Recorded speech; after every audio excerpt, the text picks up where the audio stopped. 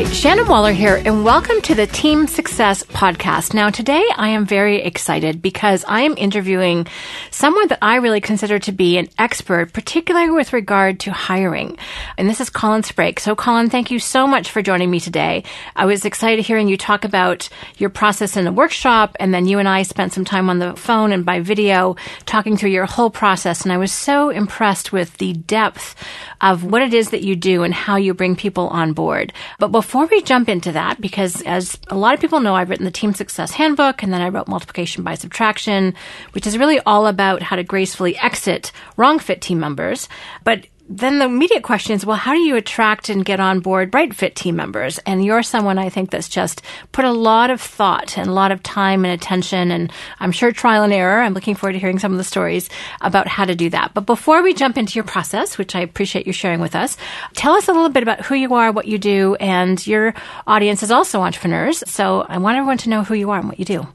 Yeah, Shannon, it's my pleasure to be on the show with you today. And to all the listeners out there, I don't profess to be better than anyone else or greater than anyone else. I just, over the years, have built an amazing company serving entrepreneurs. The big thing for me, Shannon, is, I didn't come from a really wealthy background. I didn't come from a very supportive background. In many ways, I came from a really sad background. And, I went through some really crazy, super negative times in high school. In fact, at the age of 14, I attempted suicide twice. Wow. Yeah. And it was a really bad time for me. And then I met a gentleman by the name of John Kehoe in South Africa, a super nice guy, became a very good friend. He lives down the road from me now.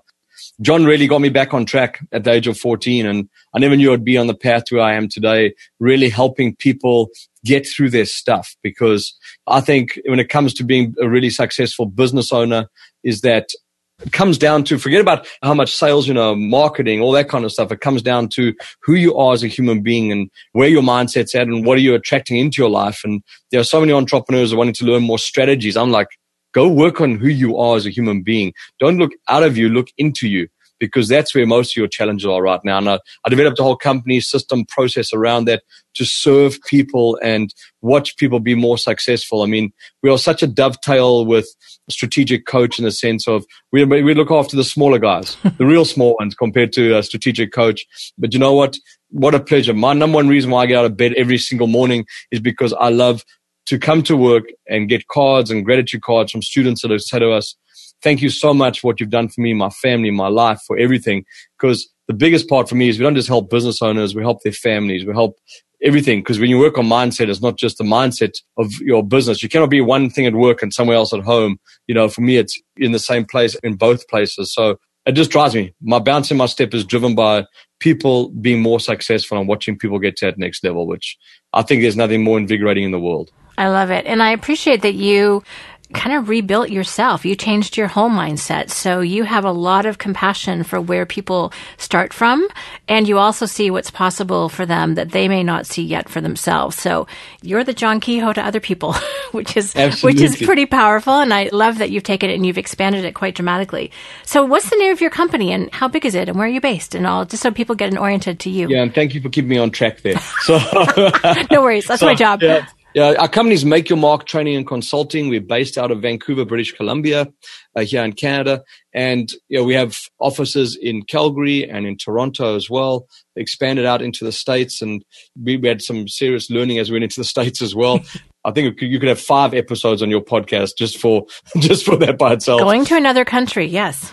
I have around 60,000 students across Canada now and growing at around 1,000 students a month, which is pretty crazy. And, just really serving the small business owner that's been in business for a year or longer, that's typically doing less than $1 million in revenue and just wants to get to that next level.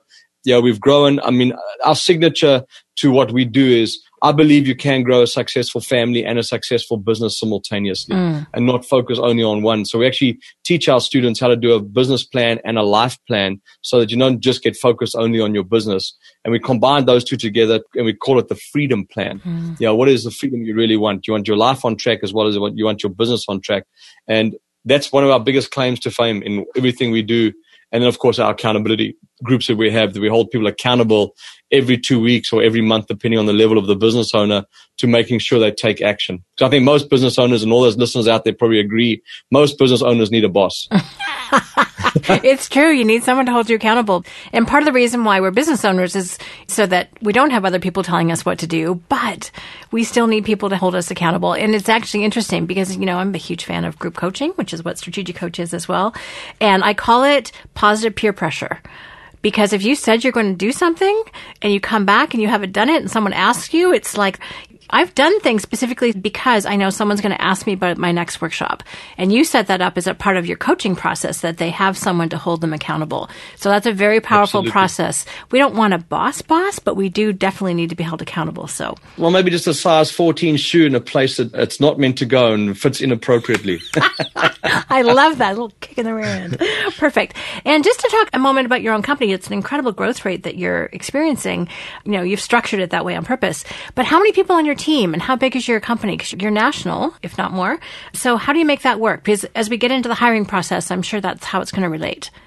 Yeah, absolutely, Shannon. So we're a small complement full-time wise. We're around 20 people full-time, and around, I suppose, with all our contractors now across the country, around 80. It's great to know that, because contractors, you need them to be incredibly talented and skilled at what they do. At the same time, they're not always with you full time. So how do you manage that relationship? And of course, you're 20 full-time people as well. So just for fun, and I didn't ask you to prepare the answer to this question, but how many people do you think you've hired over the course of your lifetime or your business career? Wow. Now, that's a really interesting question. I'd probably say, probably in at least 300 to 400. Right. Okay, good. And so you've learned a lot about what works and what doesn't work. Is that right? Yeah, I've learned a lot, and guess what? I'm still learning. It involves human beings. So, I don't think you ever stop learning when you have the H factor. Oh, I like that. I'm going to use that again, H factor, the human factor. All right. Human factor, yeah. And out of those, obviously that's probably in some different enterprises as well, but there's 20 full-time and 80 contractors. So there's 100 currently that you're keeping, and I'm sure you probably have some other folks involved in that process too. But I'd love to find out, because, in terms of teamwork and having a really great company and one that can handle the growth level, you're looking for a very particular type of individual. And I think for any entrepreneurial organization, finding the right fit team members, and by the way, everyone will have their own definition of right fit. So Colin, as you're talking, you're going to have your own version. Strategic Coach, we have our own version. And actually knowing what you want, because that's a big problem. People don't actually know what they're actually looking for half the time.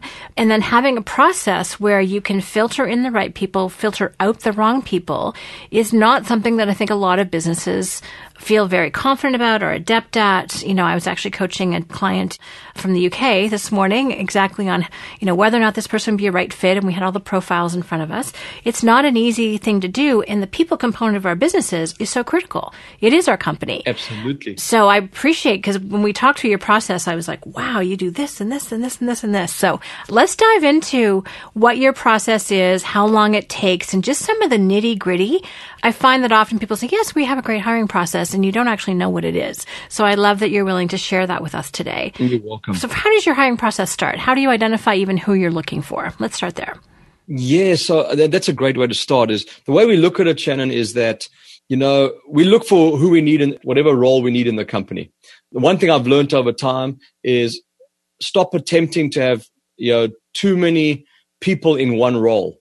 In other words, too many personalities in one role. If you're looking for an admin person, hire an admin person. If you're looking for a salesperson, hire a salesperson. Don't expect them to do admin. That's one of my biggest learnings over the last probably 30 years, is that, we always go, I want a person that can do admin. I want a person that can do sales. I want a person that can do client care. Maybe I can roll them all into one. If you can find those kind of people, let me know, so that each person has their own personality. So that's one of the key things. And then we say, okay, what role are we looking for? Admin, sales, marketing, controller, whatever it might be. And then we draw up a really detailed job description. And a big part of our job description are our core values. And our core values are a big part of it goes out actually in our postings. But before we even get near a posting, we say, here's our job description.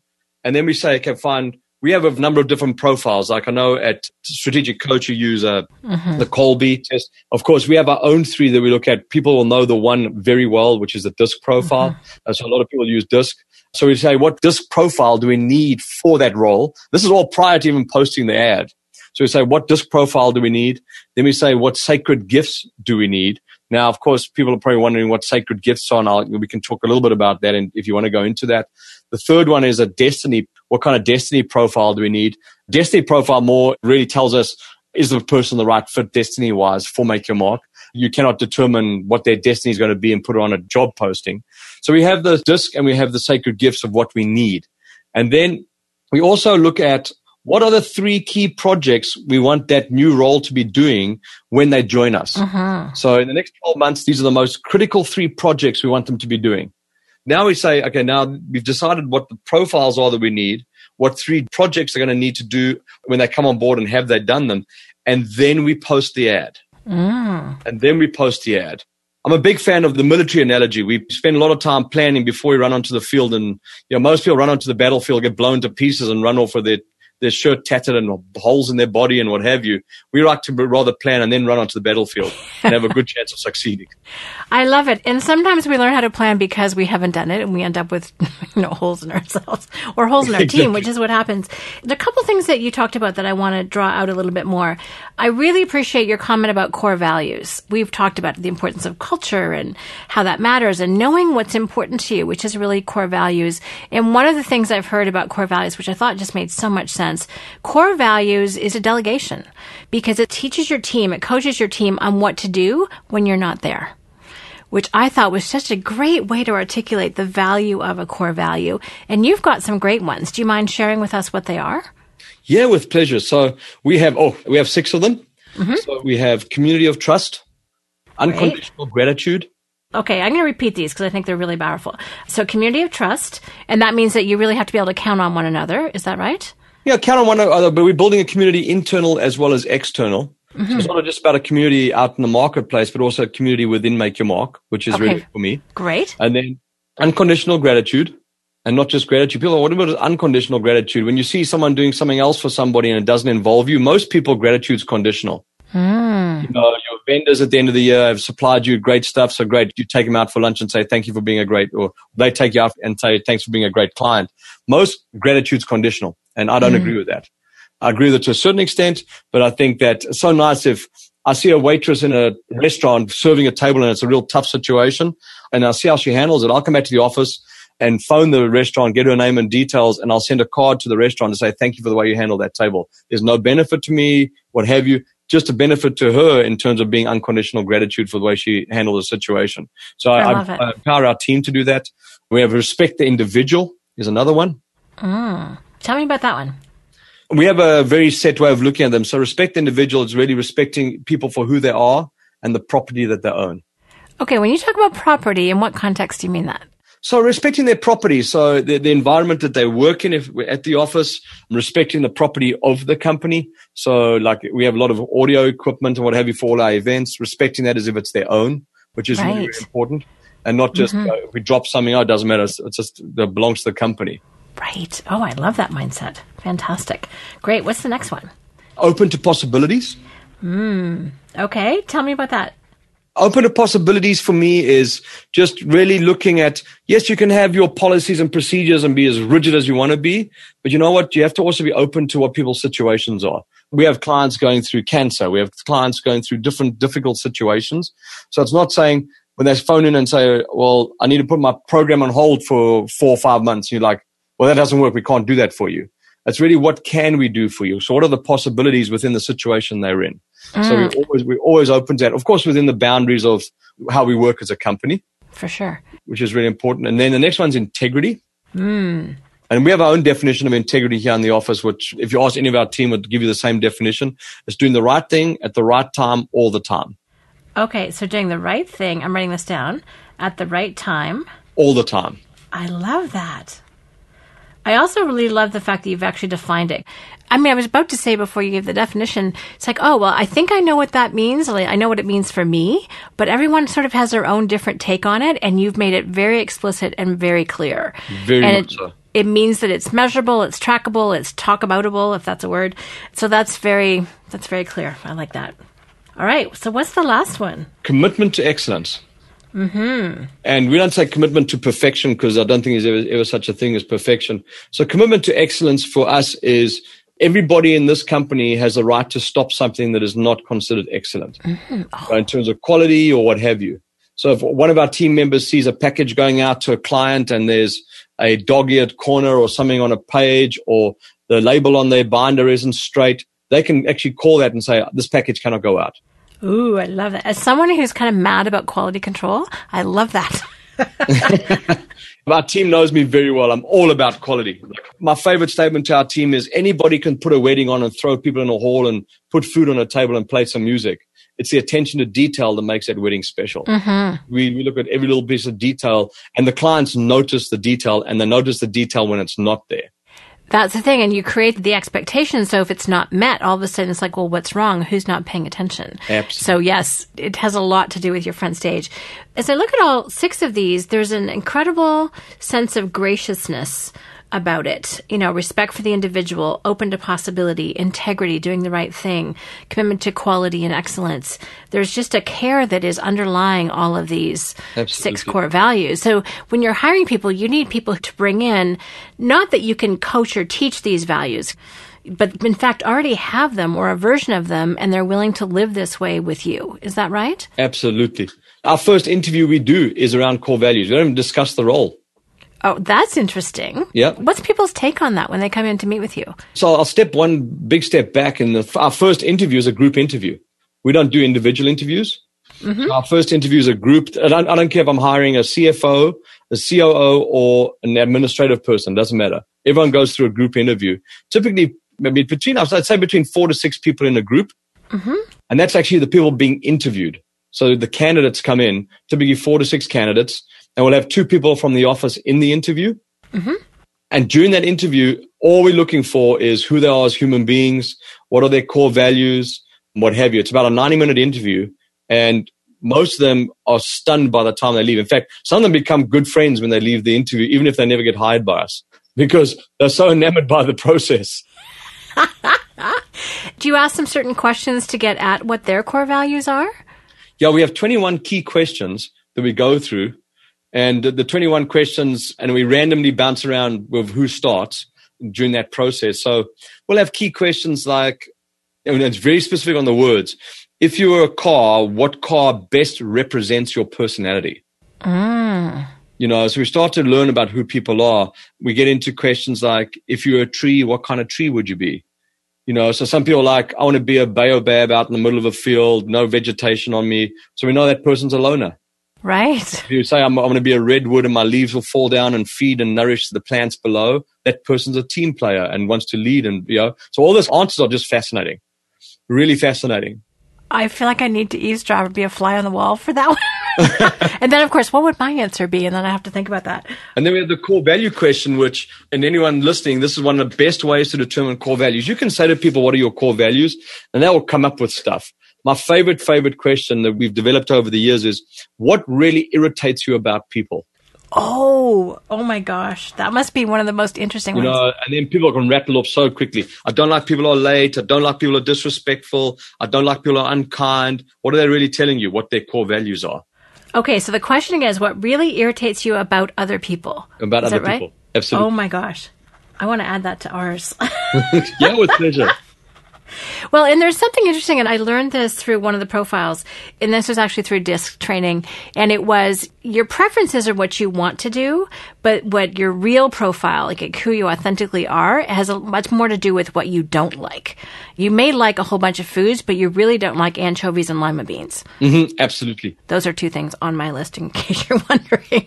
You know, we feel much more strongly about that, you know, where we have a lot of things that we might like or really like or love even, but there's a few things that we can't stand, and that's a brilliant way to get at what core values are. Oh, I love that. Absolutely. Okay, that's one of my major takeaways so far. Fantastic. So what really irritates you about other people? Oh my gosh, I can't wait to ask everyone I know about that. And then one of our favorite questions in that process too, can you teach common sense? Oh, and what's people's answers to that? Well, my answer to that is you cannot teach common sense. Either you have it or you don't have it. But it's fascinating to hear people's answers to it.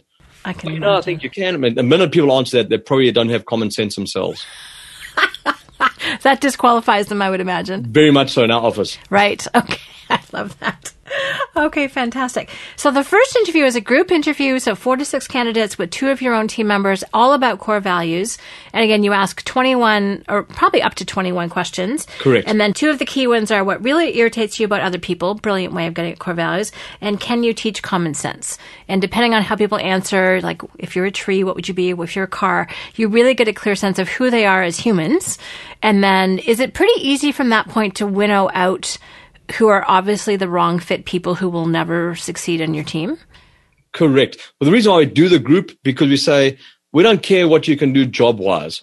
Skills and talents and what have you, well, I can't say talents, but definitely skills we can train. Mm-hmm. We cannot train you to have core values. Right. You fit in or you don't fit in. And that interview is a fit-in interview. And then I'd rather have someone have our core values and be able to train and groom them in the role. Right. But if they are extremely skilled and talented, but don't have your core values, I don't think you can ever get them to be the same as you. Yep, I totally agree. Awesome.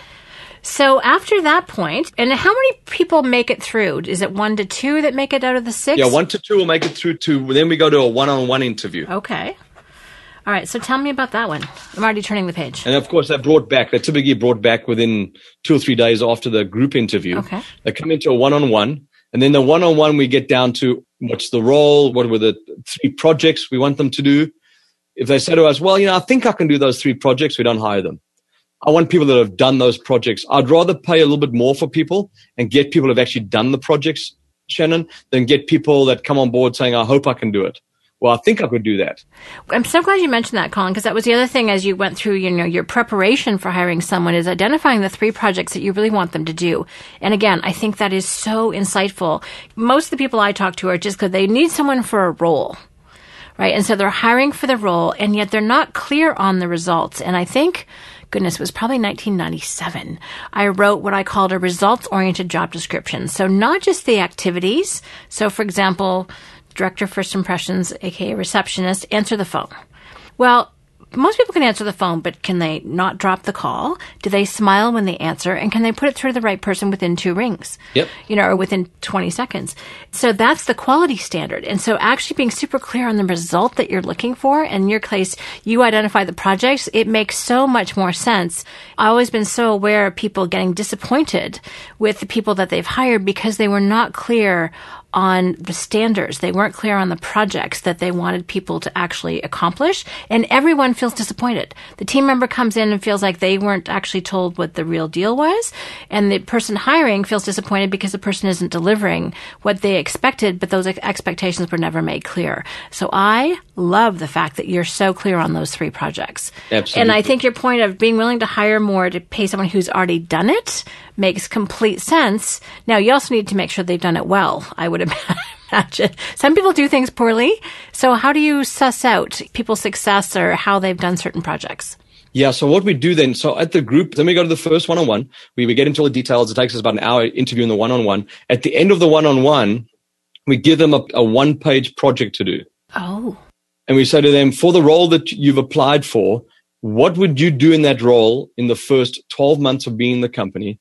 And how would you do it? And how would you absolutely excel in that role with your experience, expertise, your talents, your skills, what have you? And I want that in 48 hours on my desk via email. Wow. And this is 1 page. I don't want 2 pages. I don't want 3 pages. I want a 1-pager. And if they send me 3 pages, I disqualify them immediately.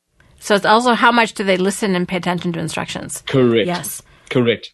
So we get those projects in. That sometimes, not often, but sometimes people will drop out and go, I'm not doing a project. I'm like, that's your choice. I mean, some of the stuff we get back, Shannon, is absolutely incredible stuff we didn't even think about. Doing that role would make that role exceptional in the office. Mm-hmm. And from those projects, we then invite them back to a second one-on-one interview. Okay, so second one-on-one. And in the first one-on-one, is that with the person who will be their direct supervisor, or is it a hiring person? No, with the person directly their supervisor. Okay, direct supervisor. Absolutely. Okay, great. Of course, and every one of these interviews, everyone just so you know, 2 people in every interview from our office. Oh, okay. So the one-on-one is actually 2-on-1. Is that right? Correct. Got it. Correct. But let's say something happened in the interview. All of a sudden, you're in challenge. So for me, there's 2 things I do in all interviews. Number 1, make sure I have 2 people in every interview. And number 2, never write on their resume. Oh, Tell me why you don't do that, because I do actually. Because at the end of it, if you write on their resume, at the end of the interview, even if you printed the resume in your office, they can say, please can I have my resume back? It belongs to me. And if you've written any notes that are maybe a sort of a qualification, disqualification process that could be considered weird in any ways, prejudice or something like that, and they take a resume, you could be in serious trouble. Really? I never knew that. Yeah, so always write on a separate piece of paper because people can ask for their resumes back at the end of the interview. Doesn't matter if they brought it with them or if you printed it. Interesting. It's their property. All right. So here's how to protect yourself as well. Okay, awesome. Yeah, absolutely. All right. So one of the people of the two from your team is their direct supervisor, and then there's another colleague in there. So in the second one-on-one or two-on-one, what's the main focus of that one? So someone has to pass the tests of making sure they're, are in line with core values. You also, I imagine even before that, would have had to make sure that they had the right disc profile and everything else for the role. So that all happens in advance. We'll go into that a little bit more in a moment. The second one is the projects, and based on the people who sent you back really solid one-page project summaries of what they would do and how they would be excellent in the role. Now, what do you do in the last, well, I think it's the last interview. What do you do in the third interview? So the third interview, we really get down to what the job offer is going to be, the job description, take the project, go through the project, give them feedback on the project, then get down to discussion of salaries and what's going to happen. And then only then after that do we run profiles on them. Oh. Do we run a disc profile, a sacred gift profile, and do a destiny profile? Oh, okay. And for those people that don't know what destiny profile is, it's just a feng shui profile. Got it. Okay, cool. So this is interesting. So only after they make it through this point do you actually do the profiles. Now, would you ever disqualify someone after the third interview and after the profiles? Do people not make it through at that point as well? Absolutely. Okay. We get to that place and we say, okay, well, from their disc profile, maybe they didn't match the profile we're looking for. Some people say, why don't you just do it up front and disqualify them immediately? We look at all the different things. I mean, the sacred gifts, sometimes their disc profile doesn't match absolutely perfectly. I mean, remember, we're dealing with human beings here, so it might not match perfectly. The sacred gifts might match perfectly, and the feng shui the destiny profile might be awesome. So we take all three of them into consideration and say, okay, are we plus on all three of the profiles? And if we are, then great. Then we'll put together a proposal with a full office and send it through to them at the end of the second, one-on-one or one-on-two interview. Got it. Okay, good. And let's talk about the sacred gifts profile, because you've mentioned it a couple of times. And when you were talking to me about it in our earlier conversation, to me, it's a little bit like unique ability. It's what their talents, what their passions are. But you describe what sacred gifts are, and we'll see if it matches what I'm thinking about. Yeah, I think it would be in some ways very similar. There's 24 sacred gifts out there. There's 4 lifestyle gifts, and then there's 20 non-lifestyle gifts. And a sacred gift comes from your beingness of being a human being. So when you live in your sacred gift, the person that it lands on is benefiting and you feel on purpose. Okay. Which is really cool. So I'll give you an example of this. I mean, I can even say this to your listeners, is how many of you would like to start a B&B? There'd be people like, I would never want to start a B. I have no interest in starting a B&B. And there are people like, I can't wait to start a B&B. I'd love to serve people. They have the gift of hospitality or the gift of including people all the time. They're the people that will go to a networking event. There'll be someone sitting on the side and they'll walk up to them and include them and bring them in. So there's gift of hospitality. There's gift of planning. Like sadly, for many people listening, they have the gift of vision as an entrepreneur, but they don't have the gift of planning. So they can hit this ball out of the park and they're like, I just don't know how to hit the ball I know how to hit the ball, but anything in between my bat and the edge of the park, I have no idea how to get it there. It is so true. I'm laughing because I work closely with Nicole Pitcher, and she has the gift of planning. There's no question. I'm also laughing because hospitality, if I liken that to StrengthsFinder, includer is number 34 out of 34 on my StrengthsFinder. Wow. So that would not be one of my gifts. So yeah, so it's so crazy. It's the sacred gifts. I think it's very similar in terms of unique ability. The way I like it is you learn what makes you tick and what ticks you off. So for me, there's certain things I know there's certain sacred gifts I don't have. Right. At one stage I thought I did have them or I wanted to have them, but I realized I don't have some of those sacred gifts and I'm okay with it. And once you learn what are not, you said those are the people you hire around you on your team that have those gifts to support you. And so for most of the entrepreneurs listening, if you have the gift of vision, but you don't have the gift of planning, guess what you need to hire? Someone with the gift of planning to support you. Perfect. Now, I know I'm going to get questions. How can I do this Sacred Gifts profile? Is it available online? How would people get in touch with that if they were interested? Yeah, if you jump online and you go to I think it's sacredgifts.ca or sacredgifts.com. Okay. There's a lady by the name of Monique MacDonald. She runs the profiles for us. It's absolutely incredible. It's a great profile. And she does like a 1-hour interview with each of our candidates to really understand. They do a test, but then they also do an interview where she goes through different questions. And it's fascinating. What she comes out with at the end is very, very interesting around who people are and what have you. So for me, the sacred gifts are a really important part of our hiring process. I can tell. One of the things that impresses me so much is the massive investment that you make in several different ways. One is in your preparation planning, being really, really clear about exactly what it is that you want and are looking for and the right disc profiles and sacred gifts you're looking for. Then you also do a lot of investment in the individuals themselves, whether or not they're going to end up working with you. I mean, no wonder people end up being your friends, Absolutely. Even if they don't end up being a right fit, because you have increased their self-awareness. You've really increased their ability to see, even if they're not right fit for your organization, if it's not make your mark, then what direction should they go in? And very few hiring processes, in my experience, are that contributing to the candidates. It's actually probably a real learning experience if someone's got the right mindset, and a gift to be able to go through that hiring process, whether or not they end up with you or not.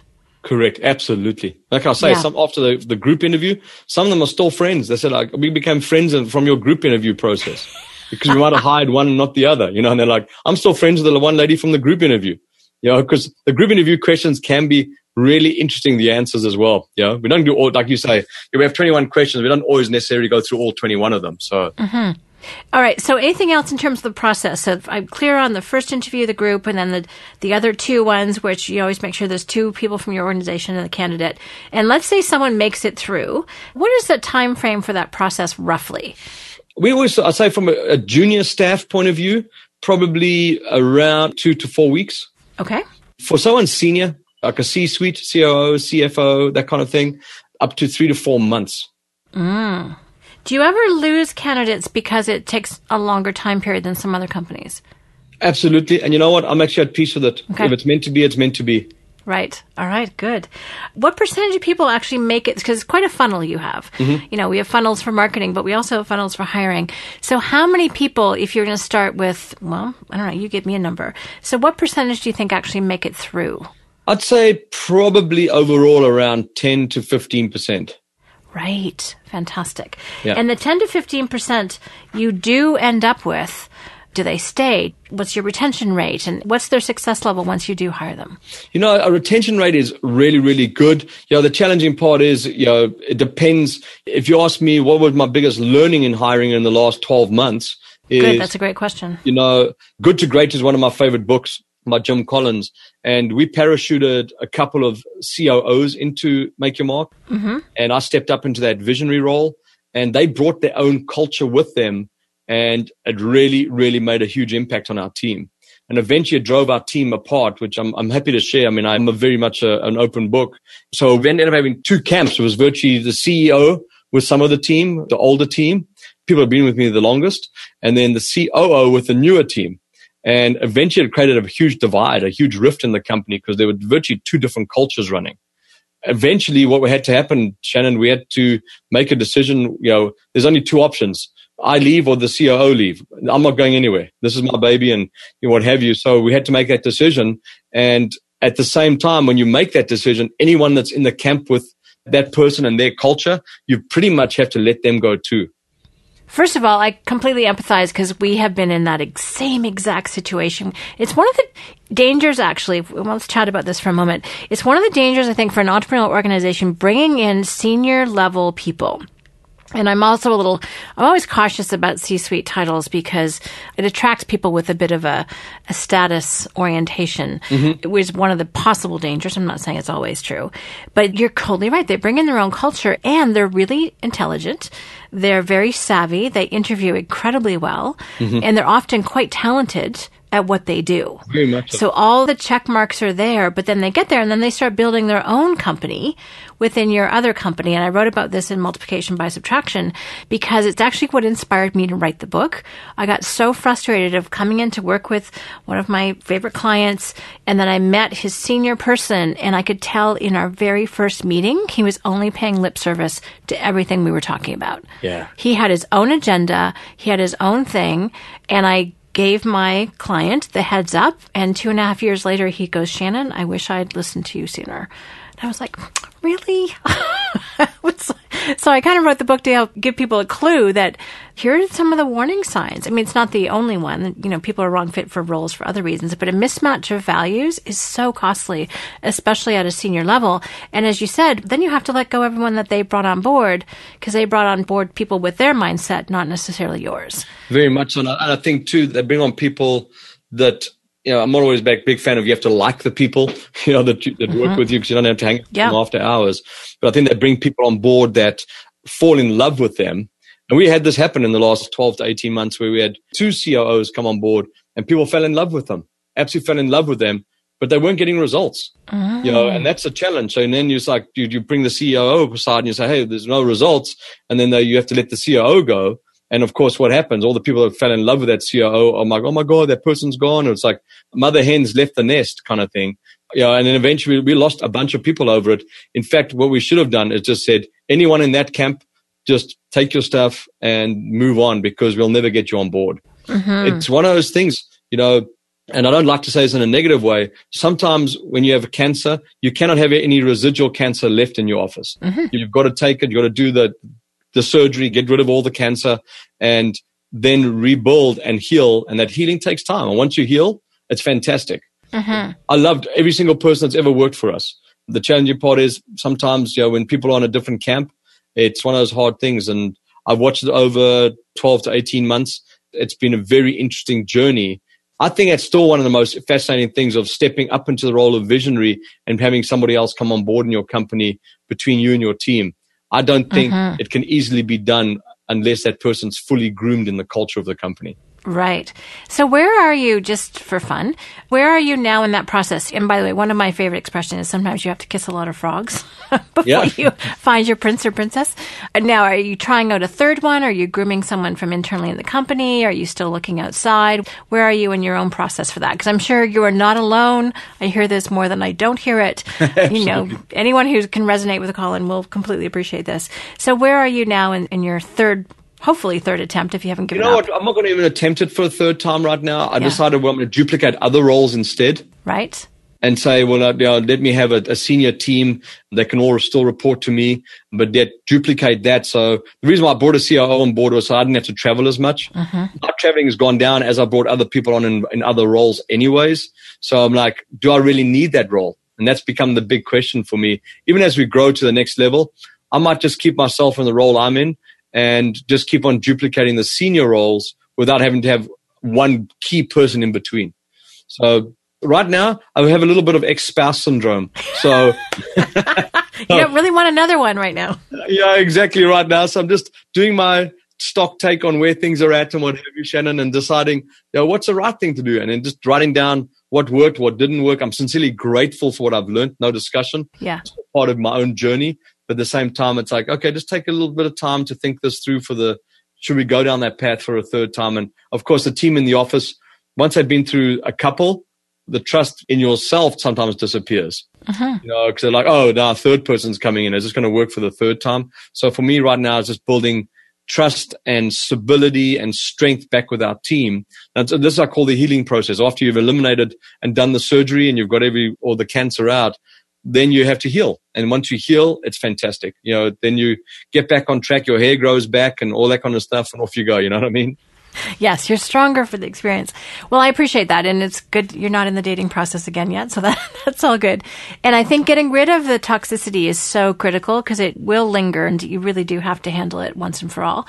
Well, I want to share with you an idea that I was sharing this with a client the other day, and it might be helpful for you too, because that's a common thing. You know, move up to the visionary role, have someone, EOS would call this an implementer.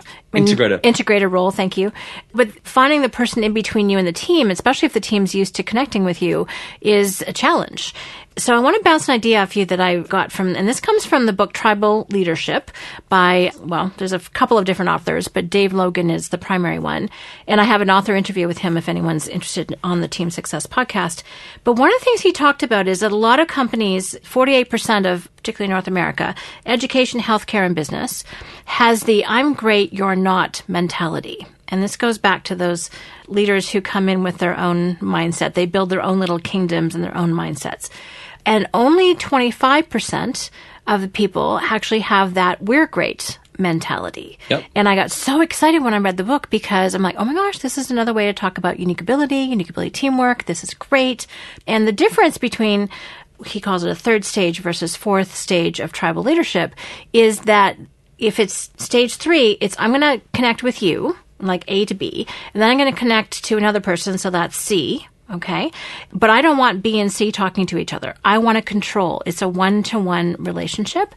And what he talks about is the difference between a stage 3 and stage 4 is actually what he calls a triad. So stage 3 is a dyad, stage 4 is a triad. And that's where you work in groups of 3. So I started expanding my teamwork based on that. So I work closely with Nicole. I work closely with Kathy. And when the 3 of us started to work together more often, all of a sudden our productivity just went to a whole brand new level. Mm-hmm. It was kind of amazing. And I've translated that into a leadership. So what I've found is a lot of entrepreneurs, if they've got tons of ideas and they want to be freed up a bit from the execution, if they actually have a little team of 3 at the top, I actually think it can solve some of the problems that finding a one-person integrator is really a challenge a lot of times, especially ones that share the right values.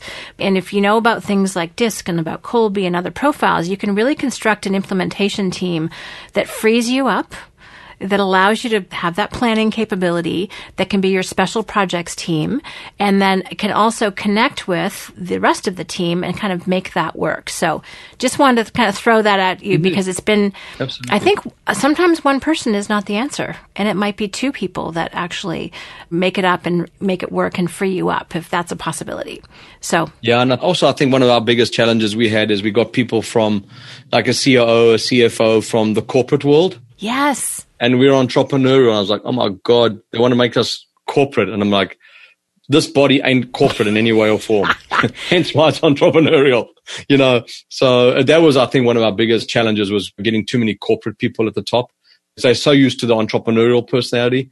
And all of a sudden the team's like, oh my God, what's this, all this corporate stuff and everything's so anal and what have you. And I'm like, it's just not who we are. So it's been super good learning. I mean, for me, I'm eternally grateful because it just makes our processes and systems even stronger. Yes. And I think that you've hit the nail on the head because that is the different mentality. Corporate is command and control. It's do what I say, let me run my own thing. And it's not entrepreneurial. It's not collaborative in some very core essential ways. And it also sometimes isn't innovative. What I love about entrepreneurial companies is they're not, we all need a certain degree of structure, but there's an amount of flexibility and ability to innovate and ability to find new and different ways of doing things and to change quickly that simply people who come in from a corporate environment just don't get, and they take it personally. Absolutely. And they feel like you're undercutting them. It's like, no, it's not that. It's just the best result. Let's go. So yes, I think you've really nailed the main issue there. Beautiful. Perfect. All right. Anything else about your hiring process that you think might benefit people, other people going through the hiring? First of all, I think some of the things I've distilled down are really get super clear on what you want, what you're looking for. Use the profiles, whichever ones you choose. I love the ones that you've shared today. Another one is really be clear on your core values and interview for that. And again, one of my favorite questions ever is what really irritates you about other people. Totally going to remember that one. And then to protect yourself, always make sure you have 2 people in your interview and write on a separate piece of paper, not their resume, because they could ask for that back. And then also just to make sure that you investing in people, even in the hiring process, pays off in terms of the results that you get. It's not foolproof, as you've just talked about, but you can absolutely put the odds in your favor by taking all the time and effort, as you've kind of demonstrated, to make sure you're actually putting right fit team members on your team. Yeah, very much. And the only thing I would add to that would be, I'm a big fan of having a female as a second person with me in the interview. Females are often way more intuitive than men. I'm not going to be completely sexist on that one, but it often is that way. And, our females in the office are batting 10 out of 10 against me because when our gut says no. Uh-huh. The answer should be no. And then to listeners, please listen to your gut. Even if you go from the group interview to the first one-on-one to the second one-on-one, at the end, your gut says no, listen to your gut. Your gut is the truth center. Our brains get involved and screw the whole thing up. So let's give the person a chance, whatever. Your gut says no, don't move ahead. I mean, I'm a big fan of, Gino Wickman's book, of course, on the EOS and what have you. And the key thing for me there is, when you've got a cancer, do the surgery quickly. Otherwise, your body will become toxic. And sometimes it's too late and you can lose everything. You can lose your entire staff. So for me, for anyone listening, really think about, listen to your gut, number one, and in the process. And number two, if you have a toxic person, they will cause your really good people to leave as well. Even though they might be exceptional at their job, don't keep them. Make a plan and move them on. And then people always go, we'll get them to have our core values. You won't. You cannot coach core values. It's who you are as a human being. I could not say it better. Core values are, I call them factory installed, but they're created far earlier in life than when we hit people. And it's how they come into the world. It's how they're raised. It's how they're trained. It's what they accept and what they don't accept. And we want to attract people with matching values. To try and train someone or coach someone on yours just does not work. Absolutely. So disavow yourself of that notion and simply trust that there are, in fact, people who share your values. And you want to put out a signal where they go, hey, these are our core values. If these are also yours, we might have a place for you here. That makes way more sense than trying to convert someone. And like you, I was inspired to write Multiplication by Subtraction by the book Necessary Endings, which talks about pruning and making sure that you cut off the dead wood and that you really take care of those issues so that you can, in fact, grow. Absolutely. The plant analogy, because companies are organic, I think makes a lot of sense. So that's another Cannot agree more. Great reference book if you want to check that out. Well, Colin, I have learned a lot, again, even though this is the second time you and I have talked about this. So I just want to say thank you. I appreciate all the takeaways. I appreciate you sharing your stories, even the painful ones. I know you've got a great team around you, and there's no way you could experience the crazy success you're having unless you had people around you. And I love that you're getting freed up from the travel, because I can totally understand that. And again, I just really appreciate you sharing your experience and your wisdom with everyone, because this would be some gems and some takeaways for folks about their own hiring process and how they can have a right fit team like you do. So thank you very much. Beautiful. Thank you, Shannon. It's been my absolute pleasure. And to the audience out there, take action on this, because I can tell you one thing. Remember, if you don't want employees, I think you're crazy. The most important to me, employees for your team are leverage, and it can help you get to that next level and sit on the beach and drink cocktails and do whatever you want to do and travel the world. And your team are absolutely valuable. And I'd love to leave off with a final statement is, when you're hiring people, the energy you put around them is how they will show up. If you hire someone and you say this person's an 8 out of 10, they'll only ever be an 8 out of 10 or less. They'll never be a 10 out of 10. So the energy we put around people, only hire 10 out of 10 people or do not hire them. Oh, I love that. Great. Well, thank you so much, Colin. I've really enjoyed our conversation. And let me ask you a final question. If people want to learn more about Make Your Mark, how can they check you out? Where can they find you online? Or I'm not that I'm saying you want 1 million phone calls, because you probably don't. No. But if someone wants to learn more about your company, how can they do that? The best way to do it, there's a couple of ways. Of course, our website is mymsuccess.com. So make your mark, mymsuccess.com. Or you can just jump online and on Stitcher or iTunes. I have a podcast as well called MYM Your Business, The Brutal Truth with Colin Sprake. A great podcast, lots of great guests and sales training, marketing, a whole bunch of different things that can really, really help you as a business owner. So that's the easiest way to get hold of me. Perfect. I love it. Well, thank you so much, Colin. Again, appreciate your wisdom, and I can't wait to put in some of what you've talked about into our own process. So I'll be using that with my own hiring. So thanks for educating me too. You're so welcome, Shannon, and big hugs to you and the team on that side. All right. Thank you so much. So I hope you've really enjoyed this conversation between Colin and me, and that you've really gotten inspired about some of the ways that you can refine your hiring process and take it to the next level. Because as Colin mentioned, having a right fit team is everything if you want to be leveraged and be able to move into your sacred gifts and your unique ability. So by all means, please check out Colin's website at mymsuccess.com. And if you have any questions or comments, please let us know at questions@strategiccoach.com. As always, here's to your team success. Hi, Shannon here, and thank you very much for listening. If you like what you heard today, please take a moment to rate the Team Success podcast on iTunes. And we'd love it if you'd share the podcast with anyone else who could benefit. If you're interested in learning more about the Strategic Coach program for entrepreneurs, visit us at strategiccoach.com or the Strategic Coach channel on YouTube. For free downloads and more team success strategies, visit teamsuccesshandbook.com.